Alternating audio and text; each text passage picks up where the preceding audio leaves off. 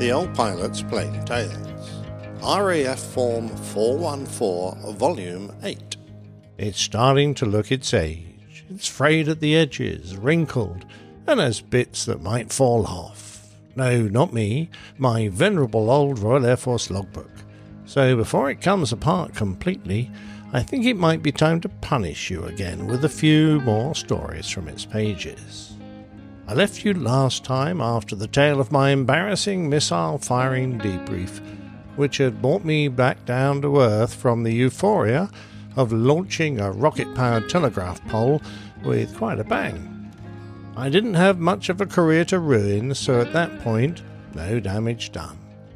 The year was 1980, and I was on my first tour of duty with No. 43 Squadron flying the marvellous F-4 Phantom, but then you know that.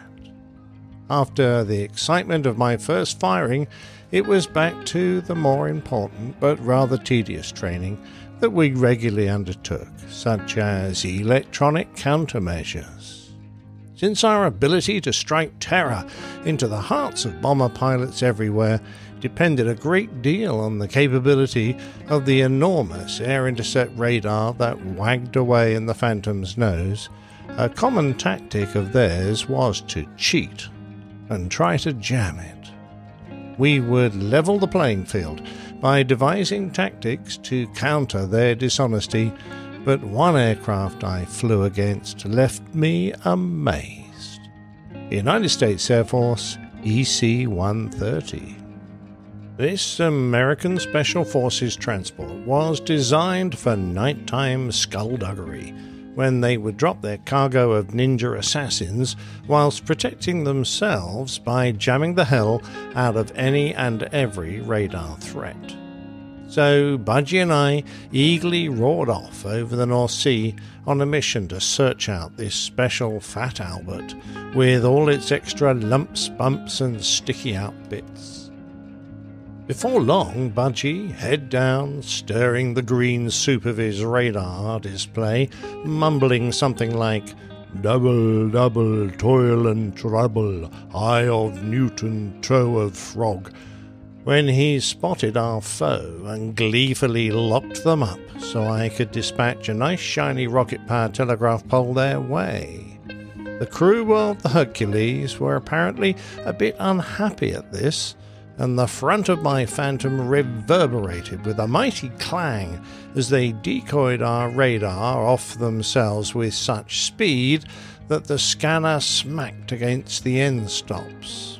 Each time Budgie tried for a lock, the same thing happened, and now the original blip had been replaced by multiple targets dodging around like a manic pinball machine.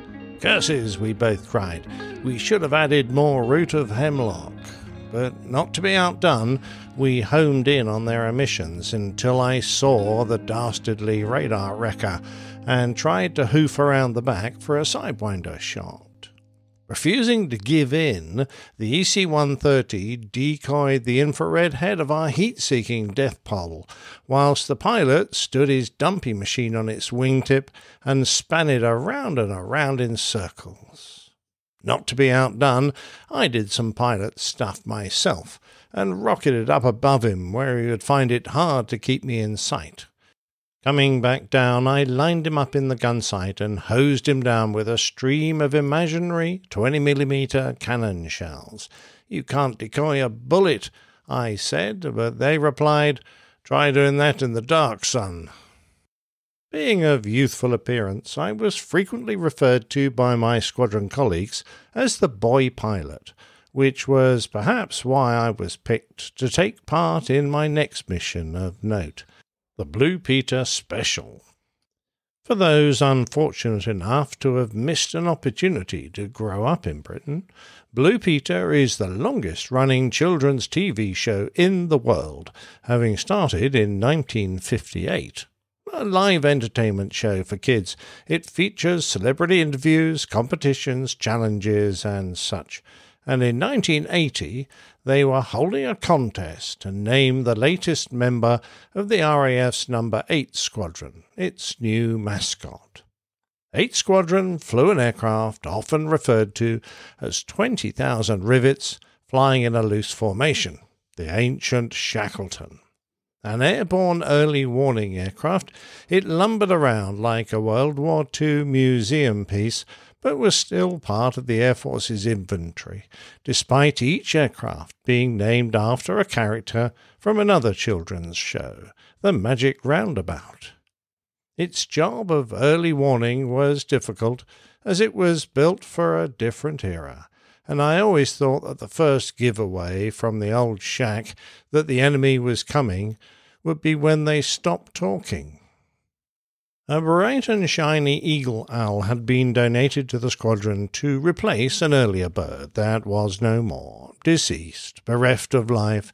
It had passed on, was pushing up the daisies, kicked the bucket, shuffled off his mortal coil, run down the curtain, and joined the quiet invisible. It was an owl. The BBC, in its wisdom, had decided to film the oil-dripping Shackletons and even get their presenters up for a mission, controlling fighters. Enter 43 Squadron from stage left with a pair of Phantoms. The inimitable John Spore with yours truly on his wing. We cracked off into the play area and butted heads at the behest of the fighter controllers on board, and then spent a while formating on the cumbersome beast before landing at their base, Lossiemouth, to meet the TV stars.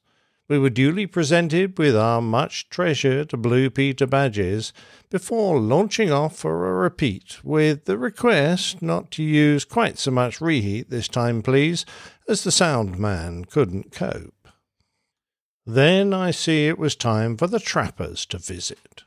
Not exactly what you might think, not a bunch of hairy mountain men wearing beaver caps and snowshoes, heaving mounds of smelly animal skins around, but just about as welcome. Our trappers came from the Phantom Operational Conversion Unit, and were a bunch of standards instructors, who flew with a bunch of us to see if our Squadron QFI was being lazy or not. They bought up their own two-sticker, an OCU aircraft with controls in the rear cockpit, put us in the front and ran us through our paces.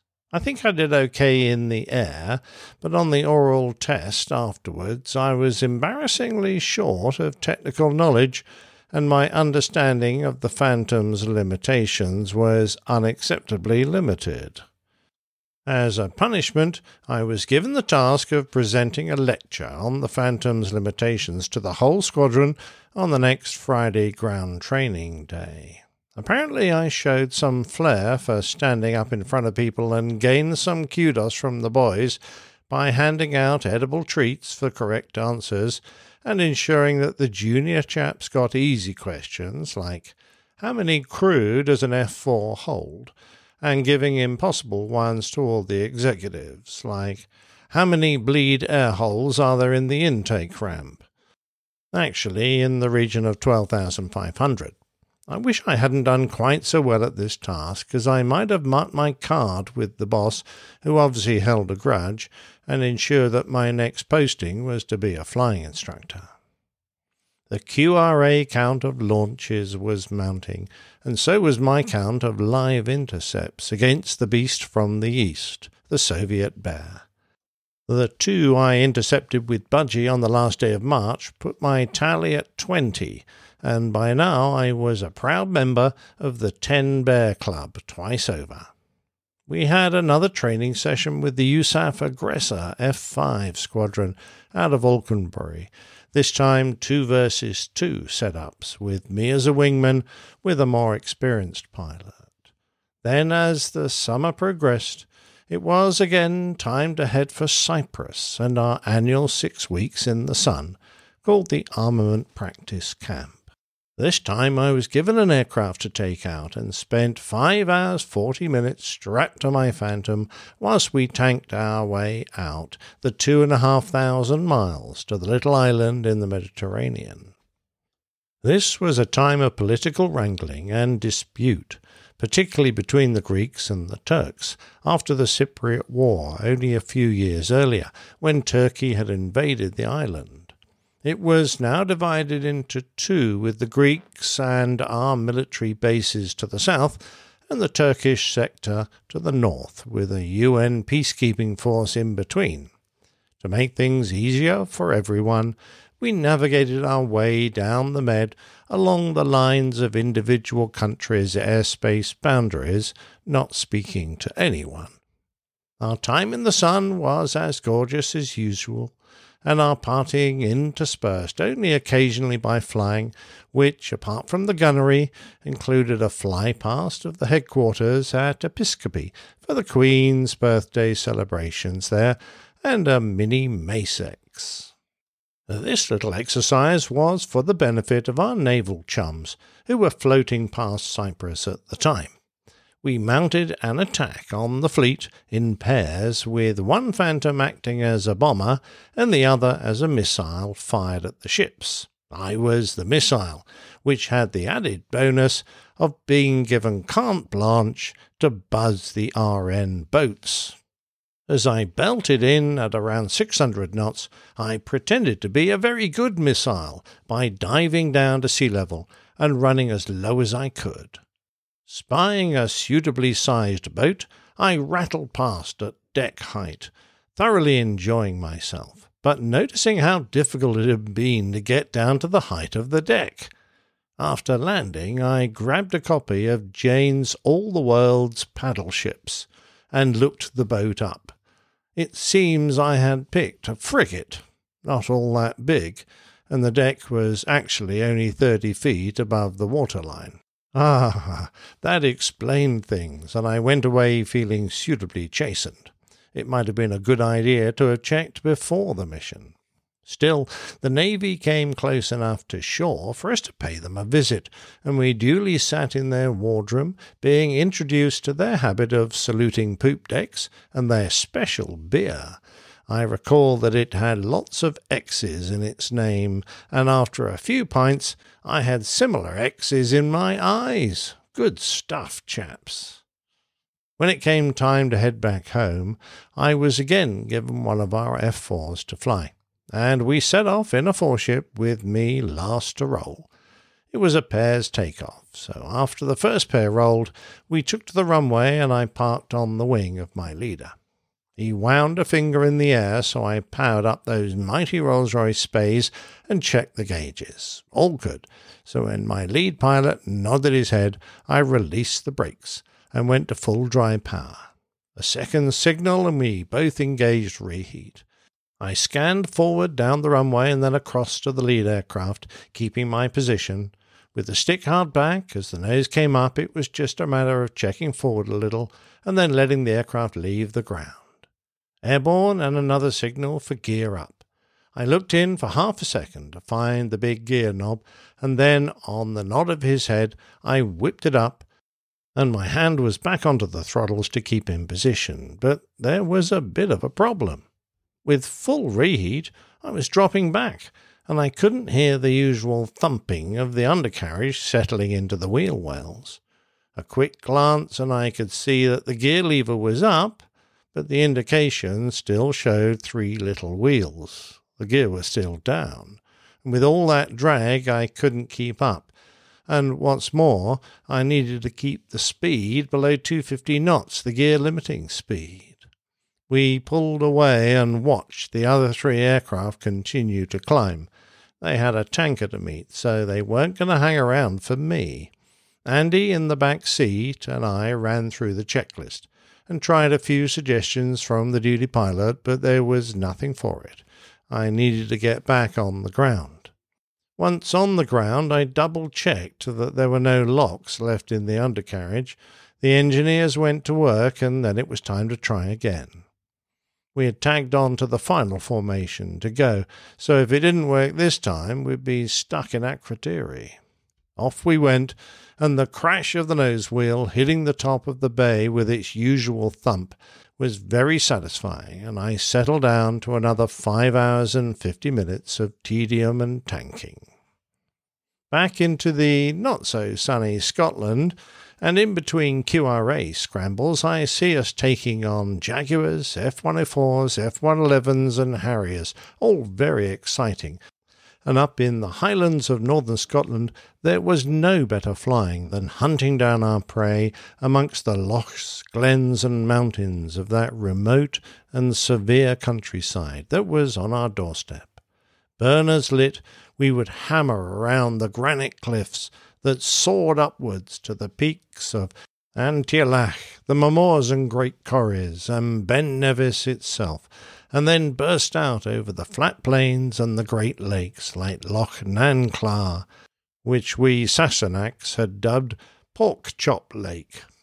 It wasn't all fun, though. Before long, September had arrived, and although I nabbed another couple of bears for my birthday, we were soon into exercise teamwork, a joint maritime NATO exercise way out over the Atlantic.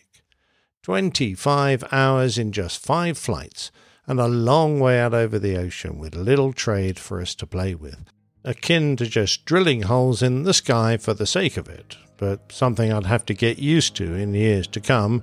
Just no coffee to keep us going, and little opportunity to seek relief of any kind. Should our bladders get the best of us, we had but one option, the RAF Piddle Pack, formerly known as Bag Crew Relief. It was a sturdy plastic bag with a longish neck and a dried-out sponge inside. Having decided that it was impossible to carry on, it was quite a palaver to use. First we had to engage our rudimentary autopilot, and then make the ejector seat handle between our legs safe, as there would be a lot of activity down in that area. After unbuckling, there was a strap that ran right down the front of the groin that needed moving. We would start to delve inside layer after layer of protective clothing. This began with the immersion suit, a thick and unbending flight suit that became more or less waterproof after immersion in the sea. To get at the groin there was a zip and a Velcro strip, beneath which was a long rolled-up tube. Unrolling it was only the first job, as beneath it was a thick Acrylan pile onesie, and then underneath that the waistband of the G-suit, through the Y of our long johns, and then the final personal underclothing of whatever style was preferred. Having located the appropriate appendage, it had to be encouraged back through all these layers and inserted into the neck of the piddle pack. This all had to be done by feel. It was just about impossible to see what was going on, but that was just the physical challenge. The mental barriers then had to be overcome. Having spent several hours trying not to pee, now we had to convince a reluctant bladder that it was safe to do so. And once that had been accomplished, we had other concerns. The bladder can hold a lot, and assuming the bag was big enough, we then had the problem of where to stow it. There was no approved pee storage built into the Phantom cockpit. Still, the pilot's difficulties were small when compared to those of a navigator. If they were sensible, they wouldn't let us know, but should they ask for a smooth ride so that they could pee, that was usually the last thing they got. Peeing upside down was a challenge that defeated most backseaters.